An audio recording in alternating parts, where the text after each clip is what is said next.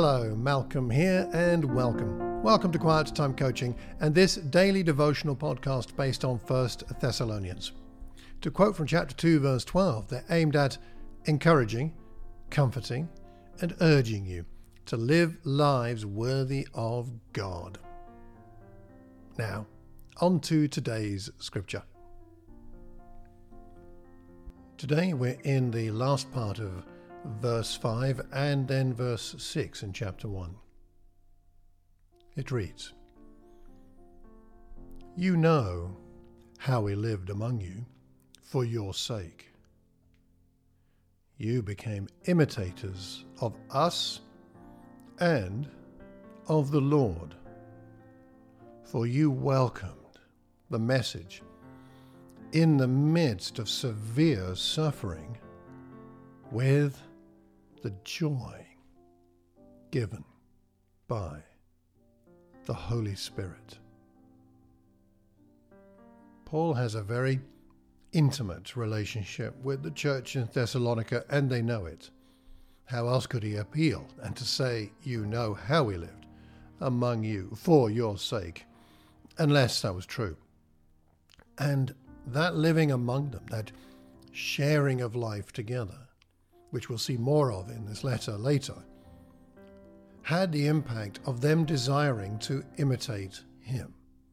Now, perhaps not everything about him.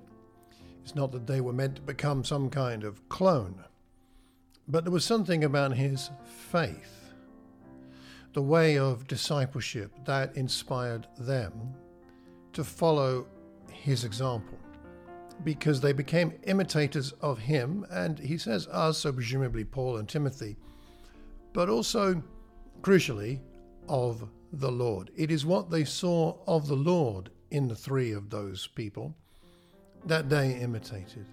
They saw Christ in them. And as such, it helped them to live their Christian life, not just while they were with them, but also to know how to continue in that discipleship once they were gone. Perhaps one of the questions for today is, who inspires you by their Christ-likeness so that you imitate them, or imitate the Christ-likeness in them, imitate the way the Lord is at work in them? It's not really about them as a person in some ways, but it is about what Christ is forming in them.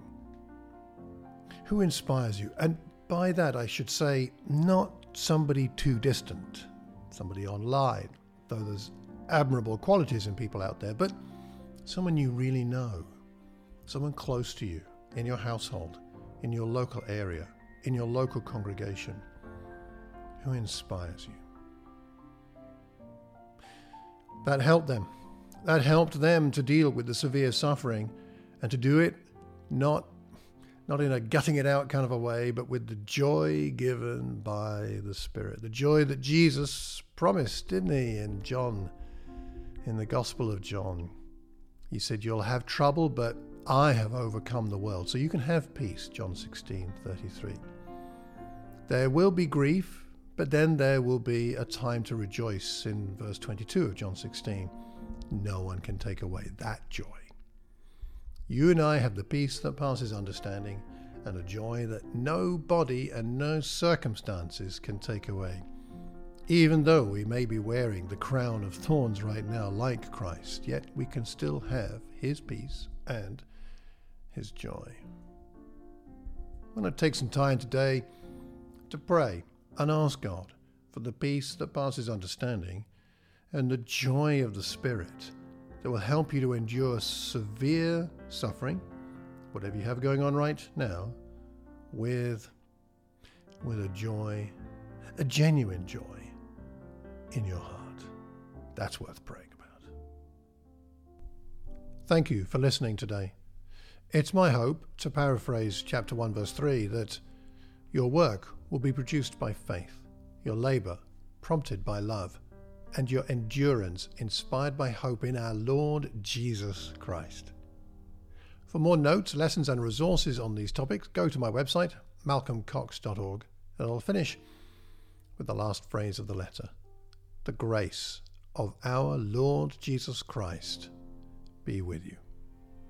Take care and God bless.